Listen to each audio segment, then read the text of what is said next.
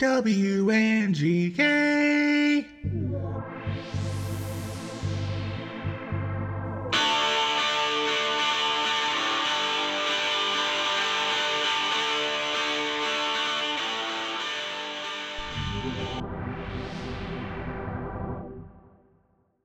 Okay. All right. Now we're in it. Now we're in it. We are recording. Yes, we are. I think the levels sound just fine. We're waiting on Christian Swain, who is a podcaster. I think he might have built an empire. I used to know him. Okay, I'll wait for that. We'll keep on talking because it's on record right now. You never know. Yeah, that's true. That's true. All right. We'll jump in. It was good. I remember. In, so. Okay, this was when I was living in my my RV. Is that him? Negative. Well, turn that off. Turn that notification off. That's something from your messages. You can turn that off. But you have to go into settings. And then you have to go into what program that is, which is your message program. And you go to sound, and you turn the sound button off.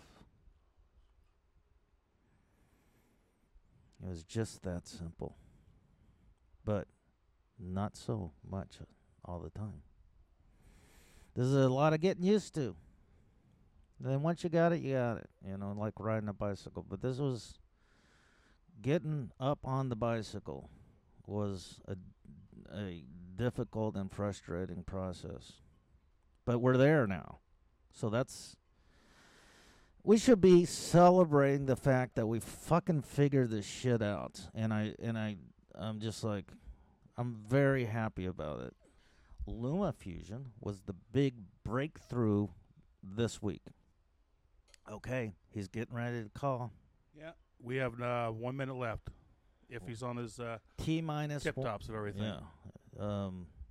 I'm gonna put a wager in that he will call exactly when that goes to 4:00 over there. Well, you never know. What do you think the wager is? I don't really know. A beer. A beer. Just one of your Yinglings. And then I'm gonna see. Okay, it's 3:59 p.m. right now, Sunday, May 24th. We're getting ready to do a podcast with Christian Swain. Okay, it's 4:00. Should be calling in any time right now. All right. Well, he didn't do it exactly punctual. So I should have taken this bet. Should I have? Well. I still wouldn't have given you a Yingling. You owed the Yinglings. Hell no, your give beers. me Newcastle Brown Ale right now. That wasn't the bet, though. Well, it's still 4:00. It's early in the morning. You know it's early in the morning. What are the chances he'll probably call on your phone? You know it's because he doesn't even have my phone number. Ah, okay. But it's early in the morning. Had a little fight with my baby last night. But it's early in the morning. We're doing some and I ain't got nothing, and it's 4:01. Some Petticoat elevator music for everybody. Petticoat Junction. Petticoat Junction. You messed up. I was right in the... How's the Petticoat Junction? I never watched that show much. There goes Uncle Joe and his moon kind of slow at the junction. Petticoat Junction. All right, it's 4:01. He is not punctual, but hey.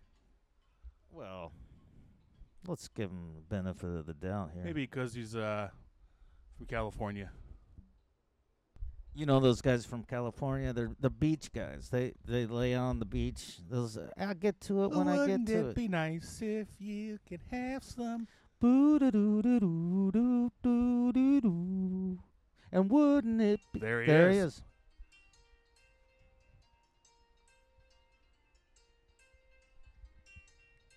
Hello, Christian. Uh-oh. We got a Houston, we got a problem. Okay, you got a tiny bit of distortion Yeah, let's on your figure mic, that out. Christian. Let's figure that out. I'm Okay. on a Heil PR40 calling in from Skype. So it is, it's All a right. digital transmission, but the audio quality should be much better than a telephone. You sound much better. Than, Okay, now than you were Jamie just was. a little too much into the mic just then, and then you kind of backed off, and it like sounds really good now. Oh, is this better if I'm back off like this? Right there, right Oh. at the end there. I will try Yeah, to let's hear you. retain this social distancing from my microphone throughout the entire interview. That you frickin' nailed it right Yeah, there. yeah. Okay, Hold we on, are I don't think it's maintaining 6 our. feet, but we'll make it. Well, maybe it's 6 millimeters. That might be the right. It may probably with attitude. microphones. That's all you need. It's about 6 millimeters. Yeah. Okay. I wanted to really just because I was looking at your website and I was like, right off the bat, I see this quote from Neil Young. Oh yes, the quote from Neil Young. Right. Yeah. What? How did you get that? A lot of hard work, my friends. We started working with Neil and his company, primarily Neil Young Archives, about 6 months ago. And to be honest with you, it came out of an interview I did with Phil Baker, who is Neil's CEO of the Neil Young Archives. They had written a book called Feel the Music, which was a treatise on the poor audio quality that you get in the digital marketplace today. And that Neil has been arguing against low-quality audio for high-res audio for 40 years. And that each iteration of the digital audio revolution has, in a weird way, gotten worse as opposed to say television, where each iteration was making the picture quality better. Each iteration in audio delivery was making the audio quality worse. And there's a lot of good science behind it, beyond the idea that, digital solved some issues with analog, obviously hiss, tape hiss, popping, the fragility of LPs and things like that, vinyl. But at the same time, it created another set of problems. And the best way that Neil explained it is that analog audio is like looking through a window. A crystal clear window. You can see everything on the other side. And digital audio is like looking through a screen. While you can see everything on the other side, there are these zeros and ones, the open spaces, and then the mesh of the screen. And it does distort a little bit, and it doesn't let all of the information on the other side of that screen, the light, come through to the other side. And that's the same thing that happens with digital audio. And so it got worse and worse, more compressed. You can even see the need for what were called the volume wars, if you're familiar with that in audio. The compression of melody over the last 50 years. I think all of that is in conjunction to us switching from an analog source to a digital source. And there were reasons for it. Originally, initially, the cost of storage in a digital platform was very expensive. In 1980, 1 gig would cost you about $6,000 to store. Today, it is micropennies. So there's really no need. There's not an economic incentive to continue this disastrous audio quality. So what we should do is be out there improving that, and that is with high res. So we learned all of this, and we said to ourselves, well, geez, Neil, you're making all of this progress in music. We feel we should do the same thing in podcasting. And so we worked with the digital team that developed the high-res audio for the Neil Young archives, which all of Neil's catalog is presented in uncompressed. Oh my gosh! So high-res you audio. were, I'm sorry to interrupt, but No, that's fine. you were a part, like an engineer in helping to develop Neil's what is it called, Pondo.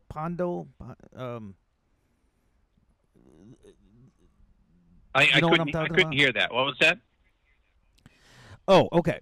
You were part of the process to develop Neil Young's software? No. There's a company in Singapore called AuraStream. They're the ones that developed the audio engineering. What's it called? for- What's Neil Young's? He's got it's Neil Young Poco- Archive. NeilYoungArchive.com. Okay. And All and right, so all right. we worked with AuraStream to patent the world's first podcast in high res audio. And Oh so my God. yeah, so when we achieved that and were able to launch it in the marketplace, of which it's very much in its infancy. Neil said, "Hey, I want to help you guys do this," and so he helped us in several ways. And one of the ways was when we released our press release, he generously allowed us to use a quote. He provided us with a quote that says he's very excited about this as well. What a story. What a story. Yeah, I mean, I've been following you since what did you start in 2015? Is that when? Yeah. 2015 is when the first podcast, Rock and Roll Archaeology, was launched. It was October of 2015. We'd put almost a year of work into it before we launched it. But late 2015. Okay. Let me tell you, I was living in an RV in Texas, in Wimberley, Texas, okay? And I was starting to get into like Joe Rogan and Mark Maron's podcast and stuff like that. Yeah, good podcast. I'm a big fan of Mark Maron's. Not so much Joe Rogan. Okay, I got you on that one. But at that time, I somehow stumbled across it. From what I could figure out, it was just like a blog page or something, and you had some. You had these really in-depth articles about like the Beatles and the Rolling Stones and stuff like that, and I was like, wow, this guy knows what he's talking about. And then you would have like was it an audio file or was it an actual podcast at that time? Yeah. It always started off as a podcast. How it came about was I'm a musician and have been most of my life. But after I turned 30, I took it from trying to make it a career and made it a hobby. And I ended up in the tech business, and I rode that wave through the 90s and the 2000s. And by 2014, I had sold the company in 2007. I've always been an entrepreneur. I've almost always worked for myself. And in 2007, I sold a company. Yeah. Christian. So when you were riding that wave, was that an audio tech related company? No. Basically, it was a midlife crisis. It was I sold this company. I lived out my contract. I stayed 2 years too long. I hated every minute of it. And when I left, I asked myself, do I want to stay in this? Do I want to continue to do infrastructure, network infrastructure? But what was it that you were working on? What was the tech? So I got into fiber optic cabling very early, back in the 80s. Okay. And oh God! And I wrote. I have a story for you. Oh really? Oh, I rode that way. Yes, okay. Now let let me interject here because Yeah. you just brought up one of my favorite stupid memories of the '90s. Okay, I was working in a newsroom at the time, KXAN in Austin, and we were looking at these tech companies, ballooning, and I bought $3,000 of JDS Uniphase. Do you remember that one? No. And Nick, by the way, I can barely hear you. Oh gosh. Okay. Well, I think shoot, you guys having probably some have sort a of- speakerphone that you're sharing here, right? Well, we're getting you through the Zoom H2. We got you patched in, and we are having some technical difficulties this time. We had it figured out pretty good, but I don't know what's happening today. Maybe Well, I think a little bit just of be. it's, Yeah, I can lag hear on Bill. us. I can hear Bill really well. Maybe you just need Okay. to be a little bit closer, Nick. My lips are on the. Okay, let's turn this up a bit. Okay, how's that going? All right, how about that, Christian? Let's give that a shot. You can hear it good enough? Yeah, I think I can hear you now. Yeah. Okay. All right. So what was the tech that you started and that you were riding high in the '90s? What did that involve? I was a sales guy that started a sales organization that sold all the piece parts of the first layer in a network. So what's called the physical layer. And so it started I was in the fiber optic world, and then I got into the copper side of things. I learned early networking, Apple Token Ring, and Ethernet back in the 80s. And then, I just kind of rode this wave of, this interconnected world that was developed with the advent of the Internet. Okay. All right. And then here we are in 2020. You have somehow developed this really pretty amazing bunch of podcasts under your label. Mm-hmm.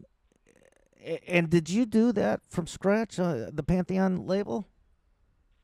I'm sorry, did I do what with Pantheon?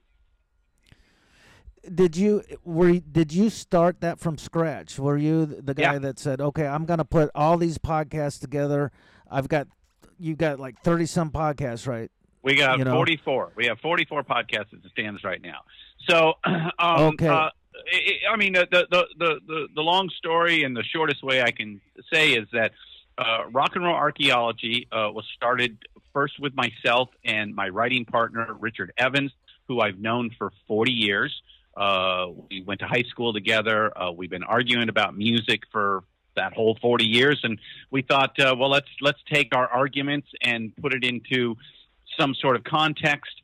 I felt very strongly that I wanted to tell a story of the late half of the 20th century, and through music, and in fact, in a weird sort of way, we argue that.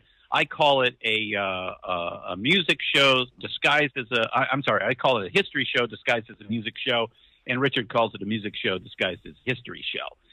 But to me, the important thing was that music, technology, and American culture, primarily American culture, kind of wove together to create this huge shift in how music is digested. Music prior and probably again today is really just relegated to entertainment. But, at a period of time, it was quite revolutionary. I think we would all agree on this call that rock and roll, as it began, was a very revolutionary pursuit and continued that way for a few decades. It probably peaked in 1969, 1970 as far as being revolutionary and became more evolutionary, along with a lot of things. And so that was the first thing that we went out trying to prove, and I think we've successfully done that over 19 episodes. But in a weird sort of way, because it takes us 3 to 6 months to research, write, and produce each of these episodes, our fans started sending us hate mail. Lovely hate mail, the kind of hate mail you want to get, which is, can't you guys hurry up and get a new episode out sooner? And basically, it takes the time that it takes. And so I think somebody said, well, can you do something else? Because we'd like to hear more. And we said, well, okay, let's create some other shows. So we created what are called the Original Six. These were all organically done in-house. This was Deeper Digs in rock, Rock and Roll Librarian, Real Rock, Vinyl Snob, and The Muses. And so we started with that. And then we went to a podcasting trade show about almost 3 years ago. And networks were the big talking point. And my business partner and I, Peter Ferrioli, looked at each other and said, well, I think we have a network. And so then we really started building on that.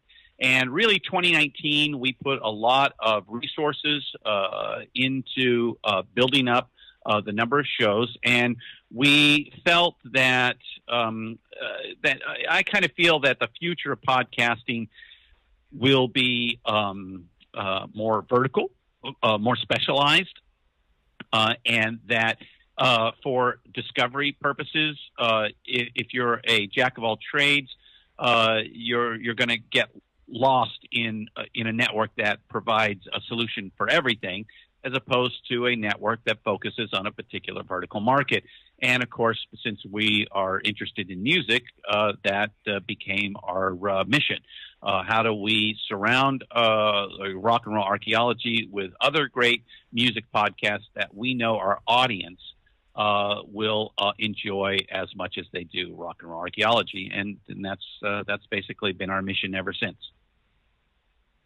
You know, I told you I was an anthropology major, journalism major. At Indiana University, and at that time, I really started getting into cultural evolution. You know, I wasn't so much. Can you hear me? All right. Yeah. I'm having to really pay attention to just try to get as close to that microphone so I can hear you. Okay. Turn it up a little bit, Bill. So anyway, my interest was folklore, cultural evolution, and specifically music. I wanted to be a musicologist. Uh-huh. And who was the guy that recorded the blues? He would drive around in his old cars in the Alan 30s, Lomax. and that's the guy. And I'm like, that is what a cultural anthropologist is. Yeah. You know, he's going out and he's just going to a town. He's going to the local bar or whatever and saying, who's good around here? Yeah, he went and captured a lot of unrecorded original American music or old folk tunes that may have been brought over from some old country, if you will, and then adapted over time into the American experience. And it was at the very early era of recordings. And that, of course, is now all in the Smithsonian. In fact, I just read an article last week that it's all available online now, and anybody can tap into it. And so now, interestingly, is that, all of this was undiscovered. Some of these songs may have traveled themselves out into a public consciousness of some form. Or picked up by somebody like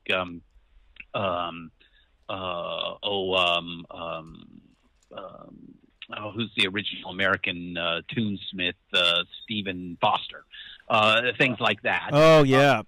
Hey, I'm from Indiana. I'm from Indiana. Who was the guy? Was it Cole? Not Cole Porter.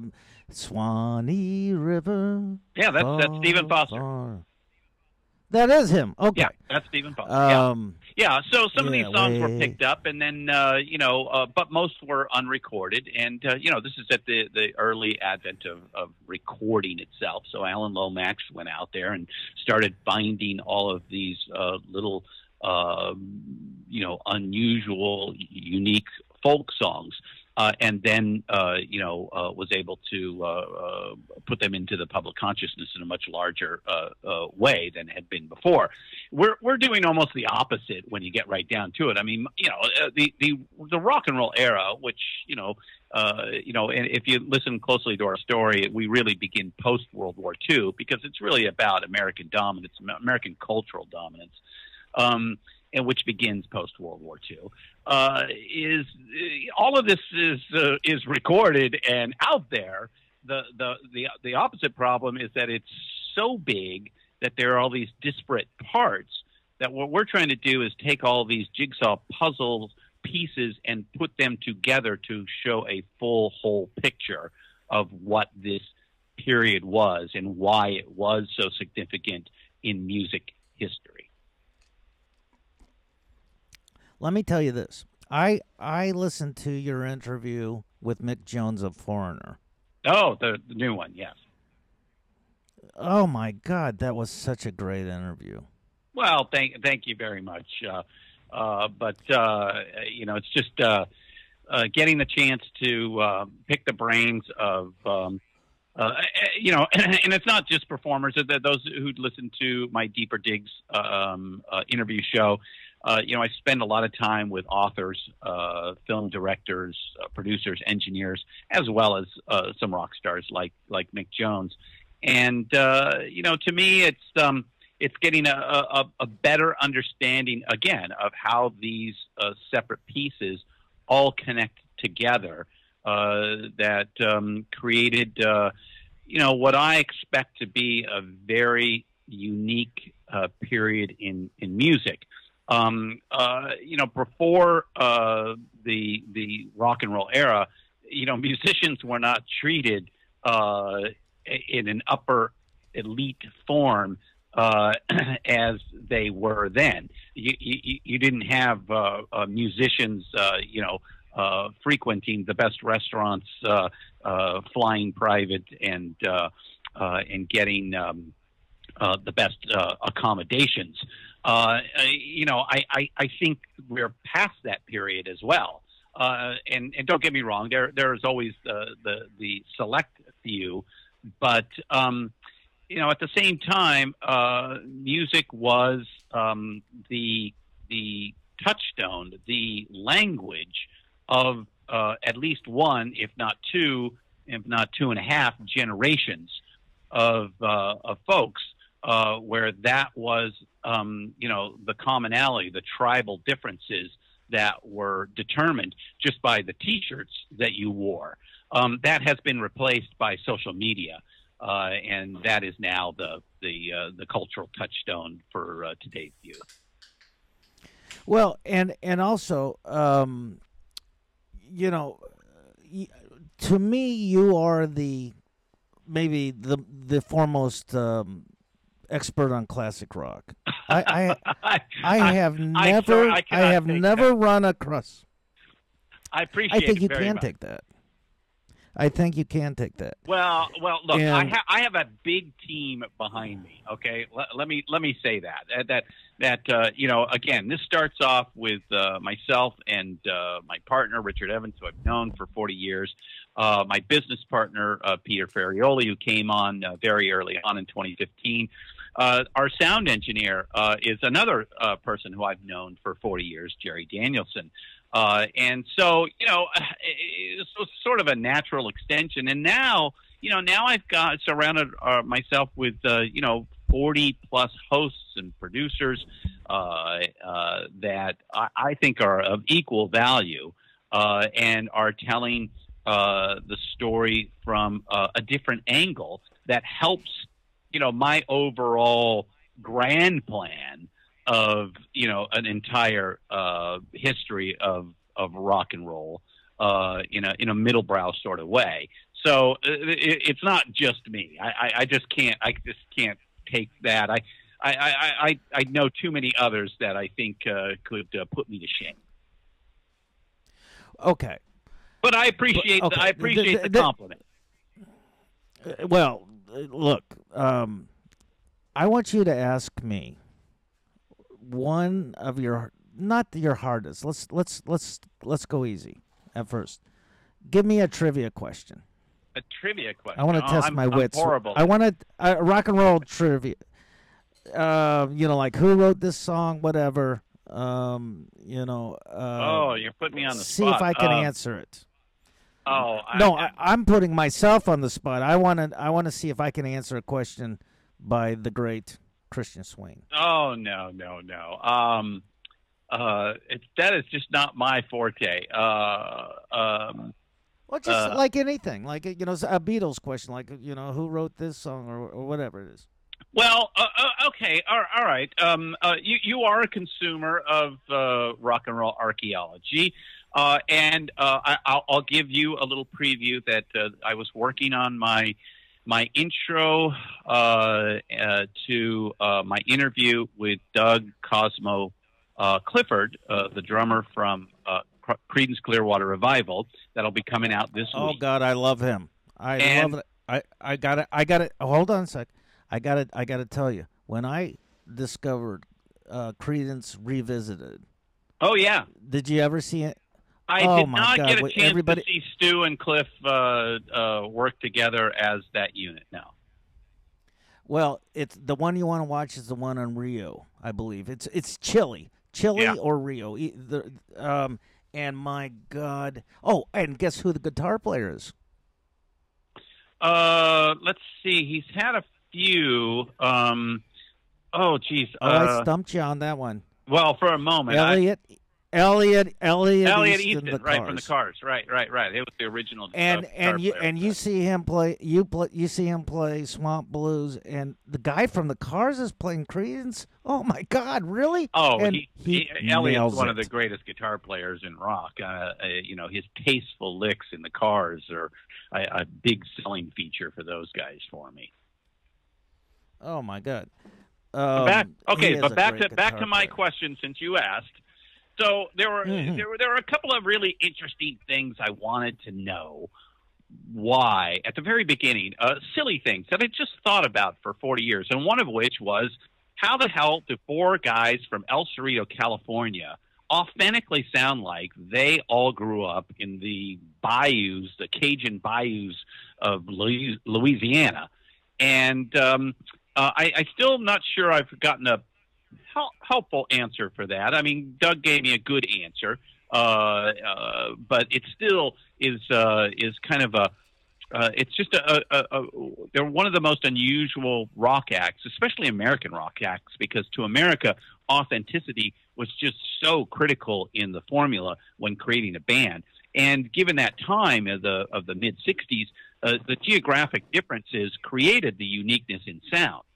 So it's just really strange that these four kids from California could sound just so authentic in what's called swamp rock, right? So the other question that I always had Christian, I'm going to give you the other side of the coin about that, because I thought they were authentic, except for John Fogerty's voice. In an bayou, he didn't sound like an authentic, Cajun. To me, even growing up, I'm like, oh, this guy's putting on airs right now, yeah. and he's trying to be something that he's not. And you knew it. Even though I liked his voice, and I'll tell you, in Austin there was a Omar and the Howlers. Okay, have you ever heard of that band? Who's that? Omar and the Howlers. No. Okay, they were just a local Austin band that would do Creedence. And when this guy sang Creedence, oh my God, it was authentic. Oh, really? He took it to another level. He took it to the authentic level, and I was just like, okay, this is even better than Fogerty, And then when I saw Creedence Revisited, that I don't even know who that singer is, but I'm like, he's more authentic, Louisiana, Yeah. than Fogerty. And you know, look, he nailed the music, but his voice wasn't really authentic to me. I guess I could see that. I just kind of felt like they just always had that, and it's not whether it was or not. It was all couched in that. It was the image was built in the same manner that the sound was, and I think for 1966, 67, when their first album came out, that was just really astounding. Oh yeah, well, look, Creedence is maybe my top 3 favorite bands. All right, we're going Rolling Stones. We're going Beatles. We're going Rolling Stones. We're going Creedence. No, we're going Led Zeppelin, then Creedence. Oh, there you go. There you go. You know, and you know who I just thought of right now? What's that? Do you know who I just thought of right now? What's that? Tom Petty. Tom Petty. Oh, yeah. Yeah, he had a little bit in there. Well, of course, he's from the Panhandle, so he had that Southern charm, definitely. Well, all right. I want to switch gears real quick. You bet. And, I mean, you have really just, floored me. That's the word. You've floored me with your knowledge. You are obviously a genius, and I don't even know. Yeah, I mean, you have a way of talking. Hold on, I never got to my question. Okay, because that fits into what you just said. So my question to you, Nick, is how is it that the 2 single greatest songwriters of the 20th century, known as John and Paul,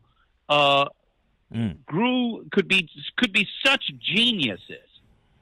2 of the greatest geniuses of the 20th century, regardless of their pursuit, grew up less than 1 mile apart from each other. How did that happen? Oh God, what a great question! Honest to God, what a great question. You know, when you said the 2 of the greatest genius, and I thought of Mozart. You know, right? Like, okay, yeah, well, Mozart definitely is in genius category. Yeah. You know, and I do think, and who's the crowning genius of everything is Einstein, right? Currently, yeah. I might put Hawking up against Einstein, but sure. I would tend to disagree with Hawking. I have a lot of problems with Hawking. Well, our heroes are always best when they don't live in our times. Okay, but back to how did they? Is it genetics? Is it culture? Right. Is it a combination of all of them? And when you were talking about different connections, I have a theory that grew out of the anthropology, and it's separation integration.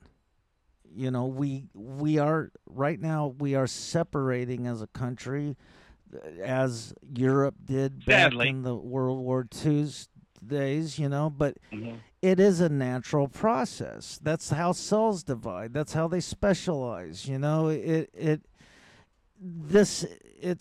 It's painful when you're going through it, but it needs to happen. How does a cell divide into another cell and then also integrate into, say, a liver cell, a brain cell, whatever it is, and then ultimately a human being? It's a process of separation and integration. Simple as that.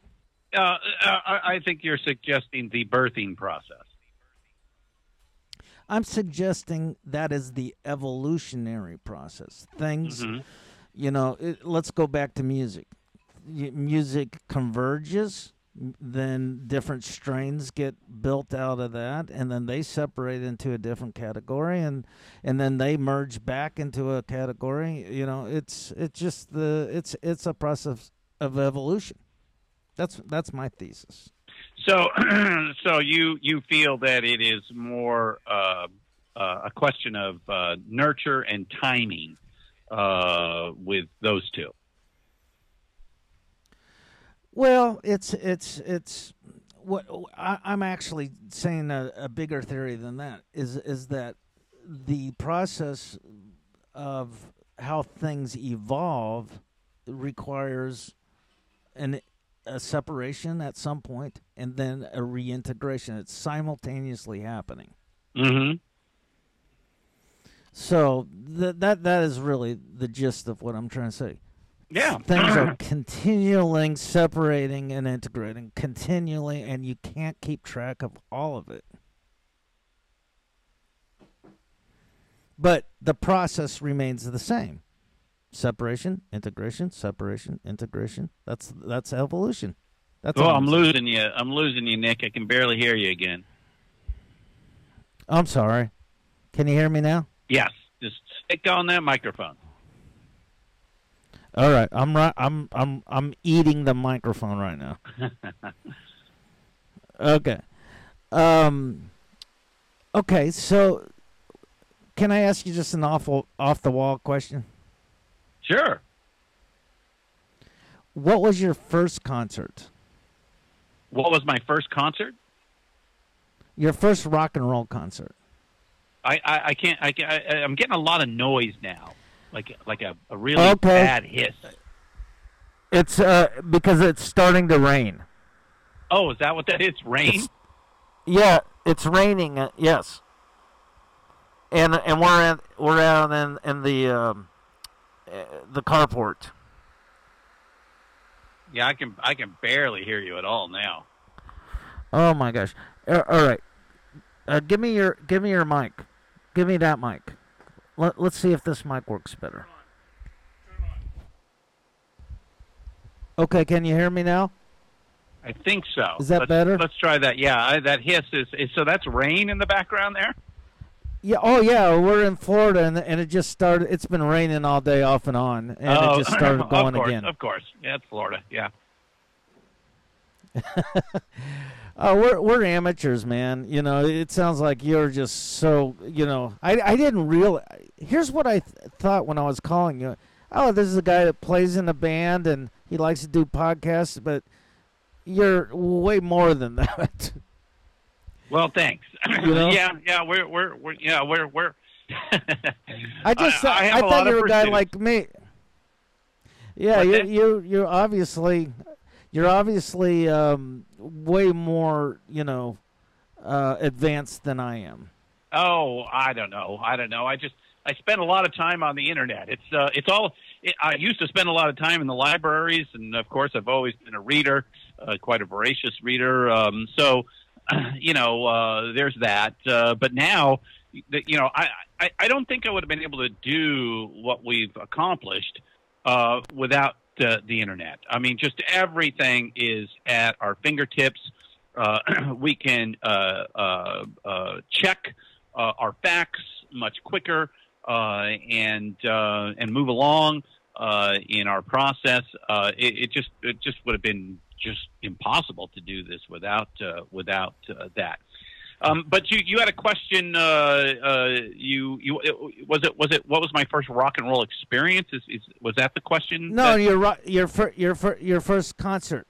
Your first my rock first concert that you went to. Yeah. Oh, yeah. I can't beat that. My first concert was Queen in 1978, and I got to meet Brian May afterwards.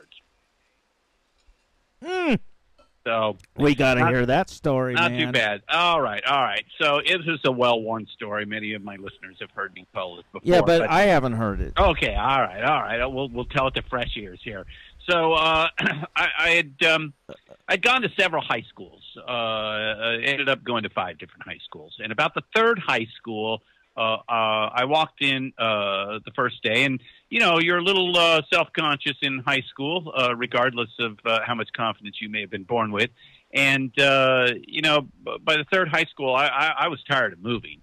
And when you do that, you're constantly having to learn how to be social because you're having to meet new friends. In the end, I think it was a double-edged sword, and it kind of helped me in a lot of ways. But it wasn't fun at the time. So third high school, I walk in on the first day, and this guy comes up to me, and he says, "So you're new, right?" And I'm like, yeah. He goes, "So what do you do?" And I'm like, "What do I do?" I sing in rock bands.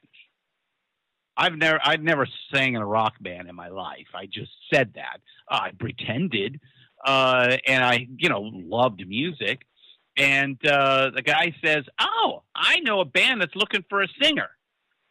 So by lunchtime, he had come up to me and said, "Hey, let me introduce you to this other guy who ended up being a guitar player in this band." And lo and behold, by that afternoon, I was auditioning for these, other 15 and 16-year-olds.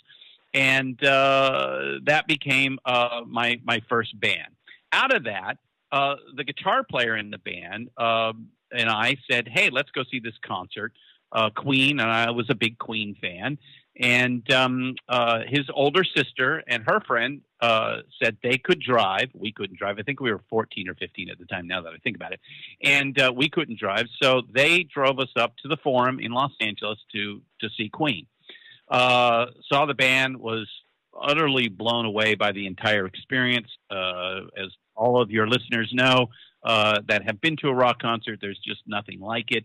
And so we left, and the girl said, "Hey, we're going to Hollywood," which was not the plan. And I was like, "Oh, okay." So they said, "We're going to go to the Whiskey, but you guys are too young. You can't go to the Whiskey. So we're going to drop you off at the Starwood." I said, "Oh, all right, whatever. And then we'll come and pick you up." So we get dropped off, and this is like a Tuesday night, so it's not exactly a very full night in this club. And the Starwood at the time was a all ages club. In fact, I don't even think it exists anymore. In fact, I know it doesn't exist anymore. And so we're walking around this club. It's the first club I've ever been into. I don't think there was a band playing, but there was music playing on the sound system and that sort of thing.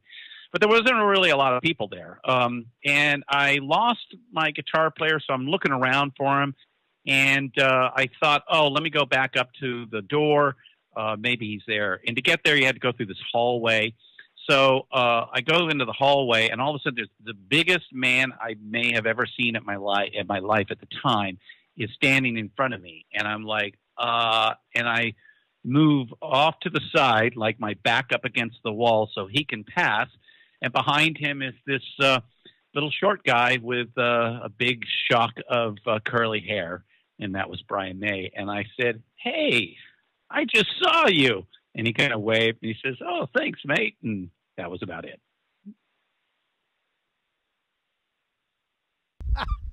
I look, the people that you have been able to meet is just extraordinary. I grew up in L.A., I'll tell you, Nick, another little side story is that when my parents divorced, my dad's from Texas. He moved back to Texas, and we would go in the summer. And all the kids, when they found out that we were from L.A., would always wonder, "How many famous people do you know?" And I was like, "Famous people? I don't know any famous people. I don't know what you're talking about." But sure enough, as I grew up in L.A. and in my later teens and certainly in my 20s, I met my fair share of famous people. So I guess if you're around it, you're bound to run into them. Okay.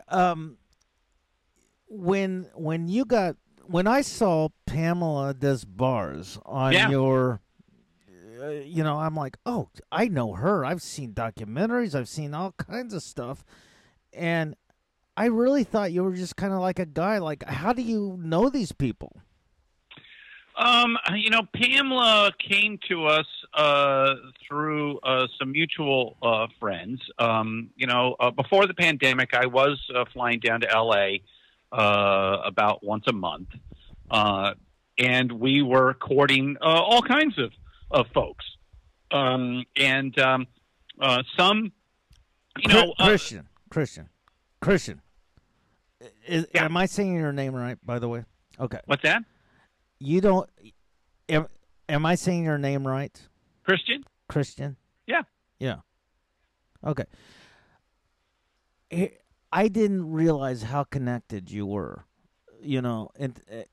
until I talked to you now. And I'm like, oh my gosh, I really was just, okay, you are so, like, way bigger than I thought in terms of the connections that you have. Well, it's just, I think, who was it? I think Thomas Edison is credited with saying that, a successful venture is 1% inspiration and 99% perspiration. So let's just say that I do put a lot of effort into this. I work probably, in fact, my family took a day yesterday, and we drove to Marin County, which is 2 counties away. It's the furthest we've been since the beginning of the pandemic, and we went on a big, long 6-7 mile hike, and that is the first day. What's that? And so were you hearing some audio that was? Did you not? Keep going. Oh yeah. It was all good for me. So to go on. So that's the first day I have not worked since the pandemic started 2.5 months ago. So my point is that I do work almost every single day. Okay. Now, I really wanted, because I didn't really understand how, like, advanced you are with the podcasting and the industry. I really want to just ask you some. Really I'm hoping all these podcasts make everybody advanced. That's the plan. Okay, yeah, me too. And look, here's what we've done. We got the iPad Pro. We got LumaFusion. We got we're recording these on a Zoom H2. I mean, is that okay? Are we doing it right? Oh, you want me to suggest the technical side of things? That's a question maybe better served for Jerry Danielson, our chief sound engineer, but I might be able to help a little bit. There is always a learning curve when you're trying to put this together. I mean, when I started, I didn't know much about podcasting other than I was a consumer. I enjoyed podcasting and had been for several years. And 2014 was the year that Serial came out, and so that made me say, wow, this is going to be a big thing, and I want to jump into it. It reminded me of tech back in the 80s, of saying this is going to be a big thing. I want to be a part of it. And so I started, making my own set of mistakes and learning the craft. But one thing I knew right away, and that is being a consumer of spoken word audio, whether it's Audible or NPR, for most of my life. Books on tape I used to listen to even then when I was probably a teenager. I always knew that high quality audio was going to be key in this. So we've always strived to become what I call NPR audio sonic quality, which is the gold standard. So a Zoom H, you said you have an H2. It's fine. It's a good recording device. I mean, for me, and remember, I'm also a singer in a band. It all starts with the microphone. Make sure that you have a high quality mic, or the highest quality mic that you can afford. And what is that? What is that? I'm speaking on a Heil PR40 right now, which is what I think one of the best podcasting microphones on the market. It's a very directional microphone. So while I am in a soundproof room of some form, it's not studio quality. But by having a directional microphone, I can get away without capturing extraneous noises out there that you might with other quality microphones, like an SM7B, or an EV, what is it, R20, R40, that sort of thing. So start with a really high quality microphone. And then, again, because I come from the world of music and music composition, and the use of a DAW, like Logic, or what is the big one,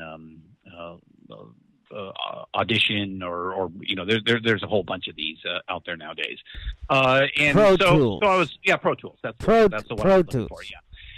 So I was used to working in those sort of environments. So, knowing that a high-quality microphone was important to an interface device that then would plug into my computer, and then the DAW that I could use to edit, all of that made pretty simple sense to me. So those are the kind of things that I would suggest trying to get to. Capturing outside or remote recording has been challenging. We started with Skype, and that has improved over the years. Skype itself has gotten better. We use some recording software with that. I happen to use a company called Evier. Myself, but there are many good ones out there. And so, using that, or now Zoom, or Google Hangouts, there's all kinds of. What do you think? Christian? What do you think of Zoom and the quality of what needs to happen with the audio quality on Zoom? I mean, everybody's using Zoom, but sometimes people get it right, and I'm like, oh yeah, that looks great, and then other times people don't. Yeah, well, the technology is sometimes wonky. There's a lot of people on the internet right now utilizing the bandwidth, and that can affect a call. We've run into that. It's funny. I as long as I'm in North America, it seems to work pretty good these days. If I do anything international, because we do have folks in Australia and the UK that we talk to, it can sometimes get a little. What do you think? What would your best option? If I'm gonna let's just pretend I'm a young guy. I've got an iPad Pro.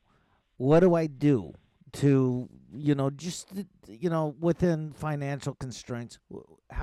What's the best way I can create that pathway? That would actually get you mobile. Yeah, mobile. Yeah. The Zoom H2 or H4 or H5, what have you. Depending on the number of inputs, I think is what really makes the difference in the Zoom device, if you will. Okay, wait, hold on. I want to interject. All right, you see these, local news. They're using Zoom. Some, like the weather guy's got it figured out. The other reporter doesn't have it figured out. She's not using the right mic. What is she? What is? Have you thought about, like, what is the best? Just configuration of technology to make that happen? Oh, I'm not sure I'm the right guy to ask that of. The simple answer, the simple choice. You can get a USB microphone, like a Blue Snow Globe or something like that plugged right in USB into a laptop, and then you can just record right there. My big suggestion is you want separate tracks for your audio. I am right. Then you can manipulate each signal. So to me, that is the biggest thing that somebody can do to improve their audio quality. Because if you have individual tracks, now you can shape and manipulate through EQing and effects that can help improve even poor audio. All right. Are you still hearing me? Yeah, and it's 2:00, so we only got a few more minutes, guys, because I got to. Okay, let's wrap this up, Christian. Yes, sir. I am going to edit this down, man. You have provided so much information, so much, and I'm sure that we've got it down. I'm gonna edit it. It'll be a bit of a process, but this is the longest one I've done so far. Oh, this is. Did you hear me? Yeah, this has been the longest one that you've done so far.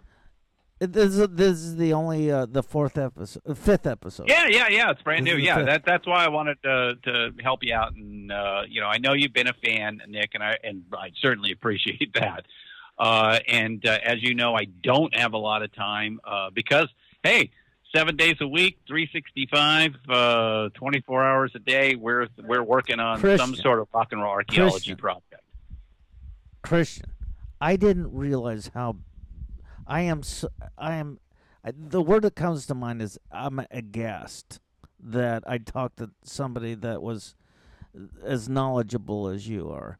And I didn't really know, who you were. And my God, you blow my mind. You've blown me away. It's just like, oh gosh. Okay, this guy's a genius. I'm just all right. an I'm not even kind of guy. Very curious. Have always been, and I absolutely love music. All forms of music. There's I so just like many, to figure out how it all works. Right. There's so many rabbit holes we can go down. I don't even know where to start because it's like, oh, well, I've never met anybody in my life that is as knowledgeable as you are about so many different things. I highly doubt that. But hey, go and do 20 or 30 more episodes, and I'll come back and spend some more time with you. I would love that, and I would hope that you would, once we get this edited down and figured out and get the glitches out of there and stuff, that you would listen to it. Of course. Yeah. Keep me informed, right. And we are very much pro podcasters in any form. We think this is a great new edutainment because it's primarily edutainment. Format, and I think it's nothing. It's going to just grow and grow for the foreseeable future. I agree. Thank you so much for appearing as for even just saying okay, I'll do it. Oh no, my pleasure. Thanks very much, guys. It was awesome. We got so much to work with now. Good. All right, let me let you go. I'll talk to you. And sure. And let me know when the episode gets edited and put out. Okay. Will do. All right, Gosh, Bill. Nice so to meet you there. You too, sir. Have a good day. Okay. Bye-bye.